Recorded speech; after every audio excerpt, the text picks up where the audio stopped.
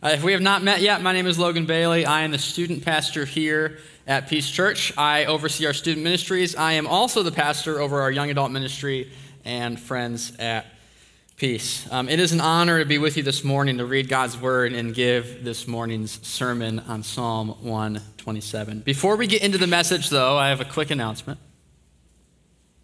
On July 8th, 2023, at 2:10 in the afternoon in Hastings, Michigan, after 9 months of pregnancy and almost 2 days of labor, my wife and I met our son, Hezekiah James Bailey.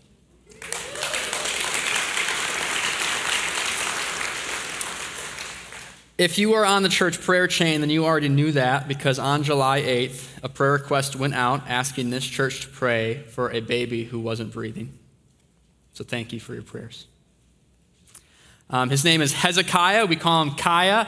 Kaya had incredible nurses at Helen DeVos in Grand Rapids. We had incredible medical staff at Pennock and Hastings, and we had an incredible prayer team through the brothers and sisters of this church, so thank you for your prayers. This morning, I have the honor of not only preaching my first sermon as a new pastor, but preaching my first sermon as a new dad. Today's sermon is on Psalm 127. We're going to ask 3 questions. First, we'll look at verses 1 and 2 for the main idea of the psalm. What is this psalm saying? Second, we'll try to make sense of the rest of the psalm. Why does the psalm mention children? This is a very famous psalm for mentioning children, but why does it mention children when children have nothing to do with verses 1 and 2? And then lastly, I hope that we will all ask ourselves what God wants us to do in response to this message. In both my job and now as a father, I feel the heavy weight of responsibility. Responsibility always comes with accountability. I will need to give an account for what I have done and how I have done it. And whatever responsibilities you have, you will need to give an account as well for the things that you did or didn't do. And so we all worry if we're doing enough. That means we all share one emotion that we all know very well: anxiety. We are all anxious. We don't like that we're anxious, but yet we all keep coming back to anxiety. Anxiety is the heavy, sinking feeling that maybe everything we do is worthless in the end. We worry that the things we do are in vain. If something is in vain, that means it's worthless, it's empty, it means nothing. We worry that the things we do ultimately are in vain. And the things that we care about are important things. And yet, the deeper we care about something, actually the worse our fears and anxieties become. I am not here to tell you that all of our fears are unjustified, because that would be a lie. Jesus doesn't do that. I'm not going to do that. Some of our fears are substantiated. And when the storm is real, Jesus never says to ignore the storm. So I am not here to tell you to ignore your storm, because there is a storm that's very real in all of our lives. Our anxiety makes us think that our efforts aren't enough. And the Bible says they aren't. We all have a lot of responsibility in life, and we worry if what we accomplish will be enough for our finances, for our stability, for our legacy, for our marriages, for our family, for our health. The Bible enters this conversation and says, at the end of the day, all of your hard work, everything you do for your family, for your marriage, for your career, for your eternity is worthless. That's what today's passage says. So welcome to Peace Church. We are just being honest this morning, honest to goodness. In this series, we're giving each pastor a chance to preach a different psalm by a different biblical author. And this morning, we are looking at Psalm 127. Psalm 127 is going to be brutally honest about our fears and anxieties. But please keep leaning in, because God does have more to say about our anxieties. As we jump in, I want to point out that I think Psalm 127 is the perfect psalm for me to preach this morning. Not just because it's only 5 verses and the other pastors had like over 80. But at our wedding, we sang a song that quotes Psalm 127. All glory be to Christ by King's Kaleidoscope. It opens with, should nothing of our efforts stand, no legacy survive, unless the Lord does raise the house, in vain its builders strive. Not only that, but also, given I'm a new father, this psalm is a very famous one for how it mentions children. But the Lord actually put an exclamation point on this psalm for us, because while my son was being born, the song that was playing quoted Psalm 127 on a playlist 11 hours long and on shuffle. The song that happened to be playing when Hezekiah was born was a song that opens with Psalm 127. It's called Establish the Work of Our Hands by the Porter's Gate. And it says, if you don't build it, we labor in vain. Without your spirit, we stand with no strength. I know my life is passing away, but the works of your hands are what will remain. Let the favor of the Lord rest upon us. So as we read Psalm 127 this morning, I pray that we will all remember that Jesus says, if you abide in my word, you will know the truth, and the truth will set you free. Psalm 127, 1 through 5. Unless the Lord builds the house, those who build it labor in vain. Unless the Lord watches over the city, the watchman stays awake in vain. It is in vain that you rise up early and go late to rest, eating the bread of anxious toil, for he gives to his beloved sleep. Behold, children are a heritage from the Lord, the fruit of the womb a reward. Like arrows in the hand of a warrior are the children of one's youth. Blessed is the man who fills his quiver with them. He shall not be put to shame when he speaks with his enemies in the gate. Let's pray. Father, thank you for guiding our time this morning. Jesus, we pray that you soften our hearts, you soften our minds, and Holy Spirit, we pray that you speak through your word. In your name we pray. Amen. Unless the Lord builds the house, those who build it labor in vain. Our provision is in vain. This verse mentions building and labor, and so I immediately think of the man who has a reason to build, to provide a shelter, to provide a home. I think of the man who labors to provide food for his family, to provide for those he loves. Build, labor, provide, provision. We attempt it all in vain. This verse says, unless the Lord builds the house, but it is silent on whether or not he does.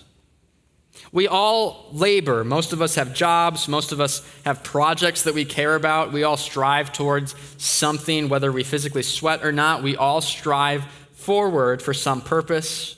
And so we all know what it means to labor in an attempt to provide for something. We labor as mothers. We labor as fathers. We labor as friends, sons, daughters, students, players, coaches, mentors. Our labors, our provision, in the end, the Bible says, is in vain. Those who build it labor in vain. This verse also says our protection is in vain. Unless the Lord watches over the city, the watchman stays awake in vain. So here we see the idea of watching. This word watchman is a biblical role that had a particular responsibility for protection. The protection always took a different form at different times, but a watchman was always responsible for protection. Some biblical roles are really weird and hard to explain. This one is super self-explanatory. A watchman is a man who watches. Watch for the enemies coming. Watch for friends coming. A city would have someone at the gate watching. A guard tower would have someone in the tower watching. A field might have someone around the perimeter watching. A simple job, but a taxing one, because you can't fall asleep. You can't be distracted. You have to be alert. And if you don't do your job, everyone knows. Physical watchmen would have a very important part to play in protecting everyone. But here's where it gets interesting, because the Bible also has spiritual watchmen in Scripture. There are prophets in the Old Testament. They were watchmen for the people, spiritual watchmen. Ezekiel 33:7, for example. mentions prophets as watchmen. They would stand at the gate and they would watch God's people. And then God would speak through them in response to what they watched, sin or disobedience or repentance. So the role of a watchman was to be on constant lookout in order to protect people. So it's not hard to see what modern day watchmen are. We have parents who watch their children diligently, hoping to see them find joy and mature. We have doctors who watch their patients and the tests of their patients diligently in order to give a proper diagnosis. Even something as simple as a lifeguard constantly watching the water. And for us in this room, the watchmen of our church are our church leaders. Hebrews 13:17 says, "Obey your leaders and submit to them, for they are keeping watch over your souls." But lastly, the Bible encourages us each to be the watchman over our very own lives. To look at your life and be vigilant. The role of a watchman at every level is necessary for protection. Watch, protect. But note the final word of this verse: the watchman stays awake in vain. How many times have you been the watchman over your own life, and yet you fall asleep on the job and sinful desires come in and take over without you on the lookout? How many of us have been the watchman over our own lives, and yet we fall asleep on the job, and we, as Paul says in Romans 7:15, we do not do what we want, but we do the very thing we hate. We are no match for the powers of sin and temptation. The watchman fails. The enemy enters the city. The watchman stays awake in vain. Our attempts at protection are, in the end, in vain. It is in vain that you rise up early, that you go late to rest, eating the bread of anxious toil. All of our work is in vain. It is in vain. All of our efforts, building, providing, watching, protecting, rising up early, going to bed late, striving forward for the things we care about, working and working and working with the anxiety that we all know, terrified that everything we do will amount to nothing. And the Bible says it is in vain. Your suffering, your pain, your passions, your accomplishments, your best efforts for your family, for your friends, for your career. Scripture says all of our work is in vain. Unless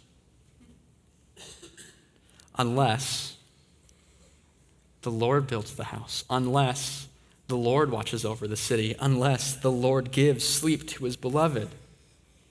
So even our best efforts amount to nothing save one thing: if God gives sleep to his beloved. And the good news this morning is that God does give sleep to his beloved. We can rest knowing that God is also at work. We can rest because he gives to his beloved sleep. The sleep that God gives to those he loves is the restful assurance that is only possible through divine hands. Rest, assurance. The work of our own hands will always amount to dust, but divine hands can reach into eternity. This message is the calm whisper that says God is at work. He is laboring. He is building. He is protecting.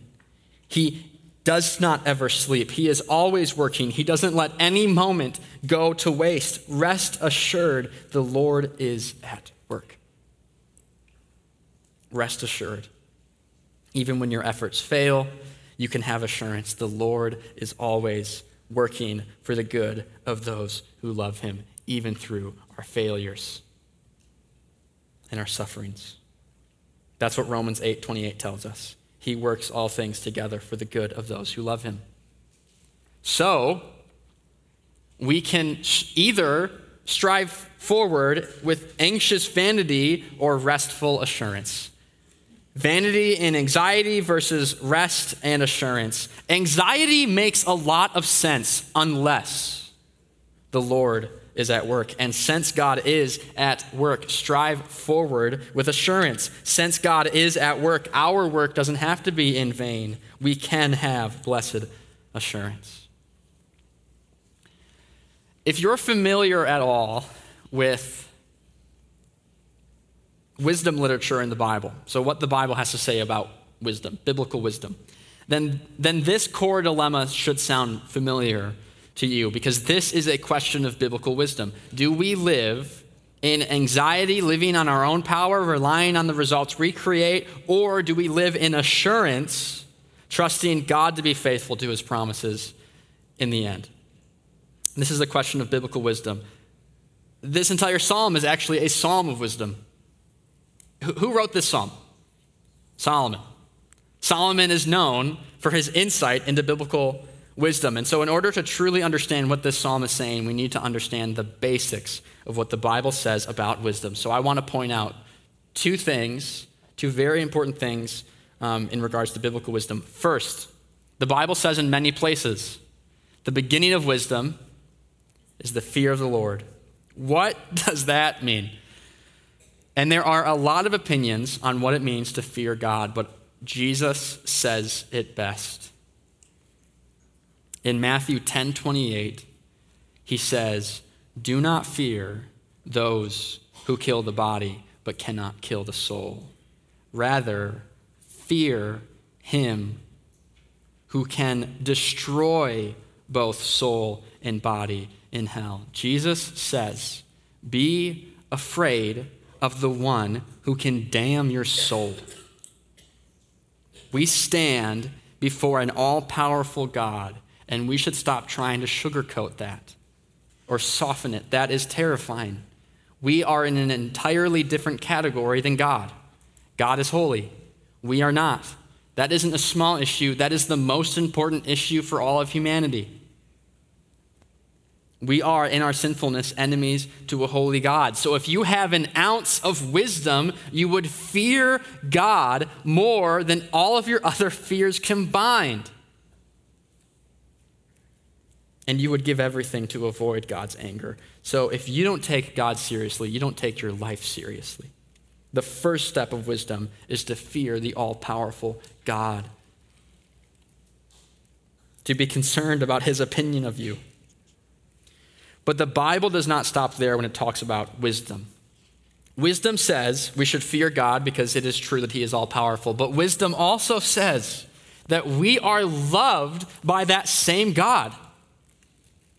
Psalm 127 calls us beloved. We are the beloved of God. So the Almighty is looking at us with the intention to bless us. Wisdom says God is almighty and God is love.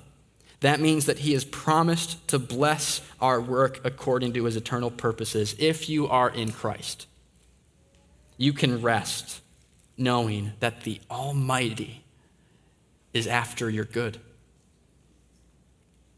So we can either strive forward in anxious vanity, not thinking about God and his work, or we can strive forward in restful assurance and wisdom, knowing that the Almighty has promised to bless us. The good news this morning is that we can have assurance. The all-powerful God calls us his beloved children. It's not just,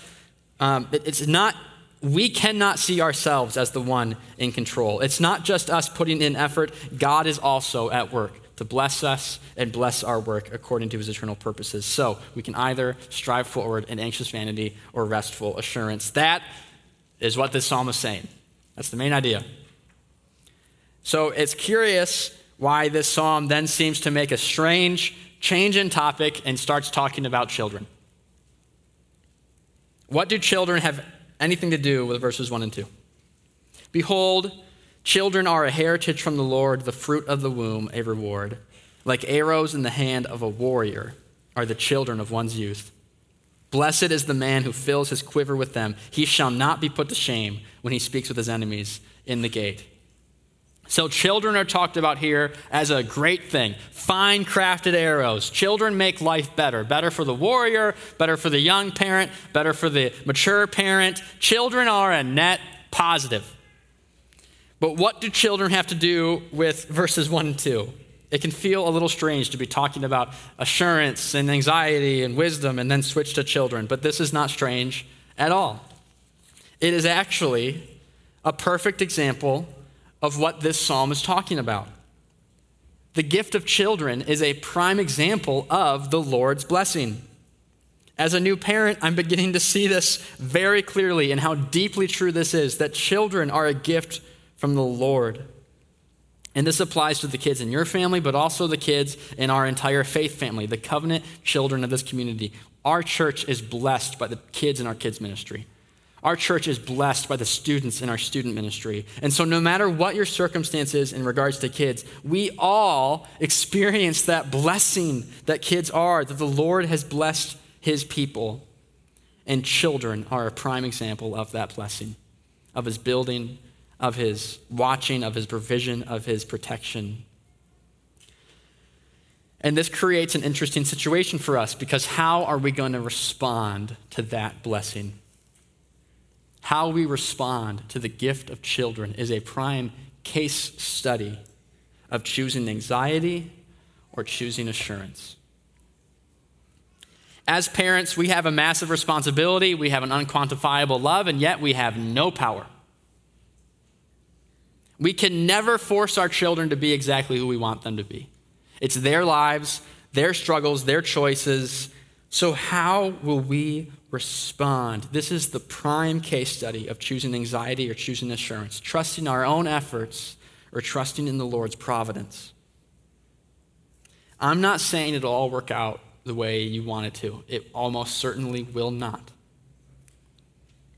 I'm saying that God is working all things according to his eternal purposes. And since he, the Almighty, loves us, we can close our eyes at night and leave the heavy lifting to him.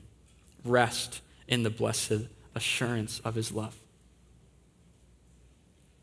Perfect submission, all is at rest. I in my Savior am happy and blessed, watching and waiting, looking above, filled with his goodness, lost in his love. We can rest knowing that God is also at work, so we can either strive forward in anxious vanity or restful assurance. It is in vain that you rise up early and go late to rest, eating the bread of anxious toil, because he gives to his beloved sleep. God is saying that ultimately the success is on his shoulders, and that should feel like a relief, because we know we can't handle the weight of it all, but he can. And he has promised to. Wisdom is resting in that truth. As Jesus says in 15:5, apart from me, you can do nothing. If you are in Christ, rest assured, you're not apart from Christ. And he does do the heavy lifting. And if you are not following Christ, please take a moment to consider the eternal weight of your anxious toil. Jesus can give you rest. Church, we can rest knowing that God is also at work. We must not see ourselves as the one in control. Jesus is a better builder. The Holy Spirit is a better protector. And for all of those other anxious fathers out there, the Heavenly Father is a better father. The results of our efforts are on his shoulders, because he has promised to do the heavy lifting according to his eternal purposes. As a father, I have a whole new way of viewing the world. I have a whole new set of responsibilities, which means a whole new list of reasons to be anxious. The role of a father is to provide and protect. My anxiety of whether I can is very real. Building the house, watching the city, provision, protection, things that a father wants to bring his family, things a father must do, things a father is going to be held accountable for. And as a father, I was powerless when I sat in a hospital chair next to my exhausted wife and we were told that an ambulance was on the way to take our son. As a father, my fears were becoming true. When the ambulance was going north through Middleville, some of our friends heard it go by, and our community group sent us a text during it all and said, Kaya has never left God's hands in the last 9 months, and he won't today either. Kaya has never left God's hands in the last 9 months, and he won't today either. That meant the world to me, not because it was a sweet sentiment, but because it was true. 2 days in recovery, my wife was able to be discharged and could come and see him. And then shortly after that, Kaya was discharged from the NICU. We were headed home. We had felt like we were awake for 4 days in the whirlwind. The whole experience was incredibly sobering and not at all what I assumed would happen, which I know is very relatable. But the thing that I have been stuck on more than anything else is the fact that we could have lost him sooner than we ever could have prepared for, and that is still true. It is true for all of us and all of our children. The anxiety we have for our kids are real, but it is more real and true that none of us or our covenant children are outside the divine hands of a heavenly Father. I am not saying I understand all that God does or how he does it, but it remains true, more true than our fears, that we all can have assurance. God is working. God is working. And the best thing for us to do, especially in the midst of our powerlessness, is to trust in him to provide and protect. Most importantly of all, to provide for and protect the eternal life he has promised us in Christ Jesus. He does not say to have assurance so long as things are going the way you think they should. He actually confirms our fears and says the storm is real, you are not enough, but he also says, I am enough. Our assurance is dependent on him and his eternal promises, not our anxious toil. In Matthew 11:28, Jesus says, come to me, all who labor and are heavy laden, and I will give you rest. Jesus is saying, you labor anxiously, eating the bread of anxious toil, but I want to give you rest. Keep building, keep watching, keep working, but rest assured, when you're working, so am I. And my work is never in vain. The message for us today is this: rest. Rest, knowing that the Lord is working. We know assurance when and only when we know that our hope is in Christ. That is restful assurance. That is blessed assurance, knowing that our hope isn't in ourselves, but totally in Christ. And he wastes nothing, not our failures, not our sufferings, not even our weakest moments. He gives to his beloved sleep. He builds the house. He watches the city. Do not eat bread of anxious toil, but eat the bread of life. Live in light of the hope of God's promises, and above all, the promise of eternal life in Jesus Christ. If God is involved, which he is, we can have assurance that our work will never be in vain, but will be used by God for his eternal purposes. So, we can either strive forward in anxious vanity, not thinking about or relying on God and his work like a fool, or we can strive forward in restful assurance, knowing that the Almighty is at work on behalf of his beloved. So what does this mean for you today? Ask yourself, what is the Holy Spirit wanting you to do with this message in your life? Maybe God is encouraging you. He's encouraging you to see his purposes in your life more clearly.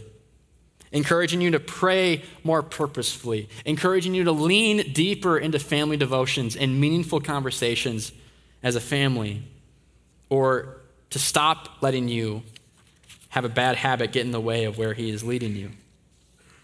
Maybe he's challenging you and challenging your restlessness, challenging you to slow down, especially as summer comes to a close, our calendars get more full, school starts back up, to stop filling your calendar with so much of the wrong things and to start taking your Christian life more seriously. As 1 Corinthians 15:58 says, this has become one of my favorite verses. If you're taking notes, please write it down. 1 Corinthians 15:58. It says, be steadfast, immovable, always abounding in the work of the Lord, knowing that in the Lord your labor is not in vain. Peace Church, your labor is not in vain. In the Lord, your labor is not in vain. Rest in that blessed assurance. Let's pray. Father, thank you for inviting us to this restful assurance, knowing that our hands will, the work of our hands will always turn to dust, but the work of your hands can reach into eternity. Father, you are calling us to this for your glory and our joy. Jesus, you are the way, the truth, and the life, and so we look to you for assurance and for rest, knowing that we're not the only ones working, but God, when we work, even in our failures and our sufferings, Father, you are also at work. And in the Lord, our labor is not in vain. In Jesus' name we pray. Amen.